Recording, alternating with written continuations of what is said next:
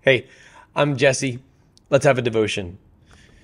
Now we're going to zoom way out and do a recap that precedes the book of Joshua here in the book of Joshua. Just to zoom out from the present generation of Israelites, the second generation of Israelites, the descendants of those who experienced God's miraculous delivery from slavery in Egypt, wandered across the desert for 40 years, and now their descendants have taken the promised land. It's time to step back and see everything that God has done and just how far back it goes. And it goes all the way back to Genesis. So there's a recount here of the number of kings whose armies have been defeated. And it's not just under the leadership of Joshua. It's going to include some of the victories under Moses' leadership as well. Something about the style that even is rendered here in our English Bibles that harkens back to, get this, Egypt. There are Egyptian hieroglyphs that show prisoners bound with their hands behind their backs, and they're tied to one another, and each of these prisoners is labeled with the name of the king who was conquered. And so it shows the Pharaoh, and then in his train, a long list of defeated kings. Now, Israel has its own. By the time you get to 1500 BC, the Egyptian empire is very much on the decline. And now Israel is very much on the rise. And this inversely proportional swap started with the plagues of Egypt. Here is Joshua chapter 12. The Israelites struck down the following kings of the land and took possession of their land beyond the Jordan to the east and from the Arnon River to Mount Hermon, including all the Arabah eastward. The Arabah is the Dead Sea. Here is a map that shows all of this. This is used with permission. Thank you, Lifeway. Here's the Arnon River. I'm going to jiggle my mouse so you can see it. There's the Arnon River. Here's the Dead Sea, referred to as the Arabah. And you can see how this includes the territory of Reuben. Remember that the tribes of Gad and Reuben, and then half the tribe of Manasseh, their inheritance was here on the east side of the Jordan. The Jordan River is right there, and it connects the Sea of Galilee down to the Dead Sea, which is referred to as the Sea of Arabah in today's text. King Sihon, this is back under Moses' leadership, of the Amorites lived in Heshbon. He ruled from Aroer on the rim of the Arnon River along the middle of the valley and half of Gilead up to the Jabbok River, the border of the Ammonites. All right, here is, let's see if I can spot the Jabbok right here. There's the Jabbok right there.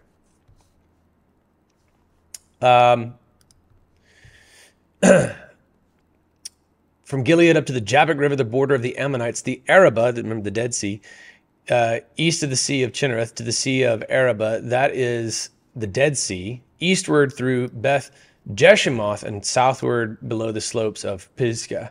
King Og of Bashan, remember these are the two victories that Rahab had heard about right when the conquest of Canaan really began. Of the remnant of Rephaim lived in Ashtaroth and Edrei. So this guy, the remnant of Rephaim, this is like a legendary battle figure, and King Og kind of stands in the shadow of this legendary figure, but they fell to the army of Israel. He ruled over Mount Hermon, Salakah, all Bashan up to the Geshurite, Maccathite border, and half of Gilead to the border of King Sihon of Heshbon. Moses, the Lord's servant, and the Israelites struck them down, and Moses, the Lord's servant, gave their land as inheritance to the Reubenites, Gadites, and half the tribe of Manasseh. So all of these territories are on the eastern coast of the Jordan River. Okay, so there's Reuben, there's Gad, and then as we scroll up, you can see this is properly labeled. Thank you, Holman team. East Manasseh. So you have the promised land where you have this allocation of all the tribes, but then these tribes had helped their brothers go to the western coast of the Jordan River to carry out their conquest. And now they have received these lands. They were once ruled by these pagan kings, and they were taken out. Some of them under the leadership of Moses, and now under the leadership of Joshua, they've taken the land that is west of the Jordan. And now those tribes, Reuben, Gad and half of Manasseh can settle on their side of the Jordan River. Joshua and the Israelites struck down the following kings of the land beyond the Jordan to the west, from Baal Gad in the valley of Lebanon to Mount Halak, which ascends towards Seir. Joshua gave their land as an inheritance to the tribes of Israel according to their allotments: the hill country, the Judean foothills, the Arabah, the slopes, the wilderness, and the Negev, the lands of the Hittites, Amorites, Canaanites, Perizzites, Hivites, and Jebusites. You can often see these Gentile peoples listed together in groups of 7. That has bearing on our interpretation of the seven Gentile nations, kind of becoming symbolic for the number 7 in the New Testament, as God has chosen the 12. Now the 7 can be saved. All right. See our study how Christians are made, the book of Romans particularly. I think it was chapter 11's sermon on that. The king of Jericho, 1. The king of Ai, which is next to Bethel, 1. The king of Jerusalem. It's weird to see Jerusalem in a list of conquests for Israel, right? But Jerusalem wasn't the Jerusalem that we know yet. The king of Hebron, 1. Mount Hebron carries significance later too. It's kind of cool how these would keep their former names, but would come to take on totally different significance. That's kind of there's sort of a testimony in these names, as it were, that as you look at these names and you associate them with the will of God being realized, know that those names actually came, their namesakes didn't honor God. So it totally changes even the definition, the connotation, the legacy of a given name, that God would take it, conquer it, rebuild it in his image. It's sort of like us. The king of Jarmuth, 1. Lachish, 1. Eglon, 1. Gezer, 1. Debir, 1. We saw all of these in rapid succession, except for Debir. In chapters, was that 10 and 11? King of Geder, 1. The king of Hormah, 1. The king of Arad, 1. The king of Libnah, 1. The king of Adullam, 1. The king of Makkedah, 1. The king of Bethel. What's so cool about this is that this would become like a place where you would go and meet with God. That's why you see a lot of churches that have Bethel in their names. It's like that's where I go to meet with God. The king of Tapua, 1. The king of Hefer, 1. The king of Aphek, 1. The king of Lasharon, 1. The king of Madan, 1. The king of Hazor, 1. The king of Shimron Miron, 1. The king of Achshaph, 1. The king of Tanakh, 1. The king of Megiddo, 1. This name is going to come up in our study of Revelation next year. The king of Kadesh, 1. The king of Jokneam and Carmel, 1. The king of Dor and Naphath Dor, 1. The king of Goim and Gilgal, 1. This is where they reinstated circumcision and exercised the Passover, where Joshua met with the commander of God's army. The king of Tisra, 1. The total number of all kings, 31. This list bears this structure. In fact, when I just brought it into this document, it automatically formatted it as a table. And what's so funny is that that tabular format wasn't really started by Apple, and it wasn't even really mimicked by the Christian Standard Bible. Its origins are actually Egyptian, and these little bits of code and zeros and ones that rendered it automatically into a table when I brought the Word of God into this document really came from the Israelite way of appropriating, and I'd say redeeming, an Egyptian tradition, okay, of just your kill list, basically, just to showcase all of your victories. Now it's in the Word of God, but it's not Egyptian victories. It's the victories of the people of God. This is how far back this promise goes. Genesis 12, verse 7, the Lord said to Abram, before he was really going by Abraham, "Go from your land, your relatives, your father's house, to the land that I will show you.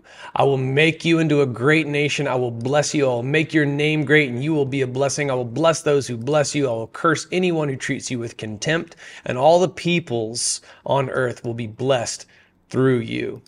All right, this right here has huge New Testament connotations, especially in the book of Romans. God chose Israel. They were his elect nation in the Old Testament. And now, because of Jesus, Gentiles can call upon the name of the Lord and be saved. So it's true. All peoples on earth are blessed through Abraham. So Abram went as the Lord had told him, and Lot went with him. That's his nephew, the guy who would reside in Sodom and Gomorrah, and on whose behalf Abraham would plead with God to spare the city for the sake of the remnant therein. Abram was 75 years old when he left Haran. He took his wife Sarai, his nephew Lot, all the possessions they had accumulated, and the people they had acquired in Haran, and they set out for the land of Canaan. When they came to the land of Canaan, Abram passed through the land to the site of Shechem at the oak of Moreh, at the time the Canaanites were in the land. The Lord appeared to Abram and said, "To your offspring I will give this land." So he built an altar there to the Lord who had appeared to him. Now, this promise goes all the way back to Abraham, generations prior. And it's just now in the book of Joshua being fulfilled. All of this territory west of the Jordan, all the territory east of the Jordan. This is the fulfillment of a promise that was made to Abraham. You got to go way back. This is also a fulfillment of everything that God said he would do at the very beginning of the book. Okay, a good storytelling includes like a hint at the big ending right there at the beginning. Well, this is the ultimate story, the Word of God. This is Joshua chapter 1. This is the very beginning. We all saw this. I have given you every place where the sole of your foot treads, just as I promised Moses. Your territory will be from the wilderness in Lebanon to the great river, the Euphrates River, all the land of the Hittites, and west to the Mediterranean Sea. No one will be able to stand against you as long as you live. I will be with you just as I was with Moses. I will not leave you or abandon you.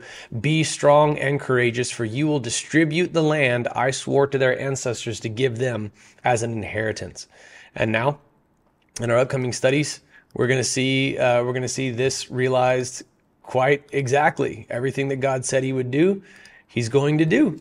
And so the upcoming devotions will look at these allocations of the land and hopefully be able to give you a little bit of insight into each of these tribes, because they all represent a piece of the promised land for the people of God in the Old Testament. And from this land, the covenant promise is going to radiate out. It's the precedent to the gospel. It's the geographic background to a salvation story coming soon to a land near you. Especially, it's already come if you are a Christian, you're watching this, and you're anywhere outside of this map. This is where it began, and a promise to Abraham. We see the land allocated, fulfilled in the book of Joshua, and now you, as a child of God, a son of God, a daughter of God, through the covenant that God made with Abraham, having called upon the name of the Lord, having been saved, have inherited something that God started on these lands. We'll talk more about that in upcoming devotions.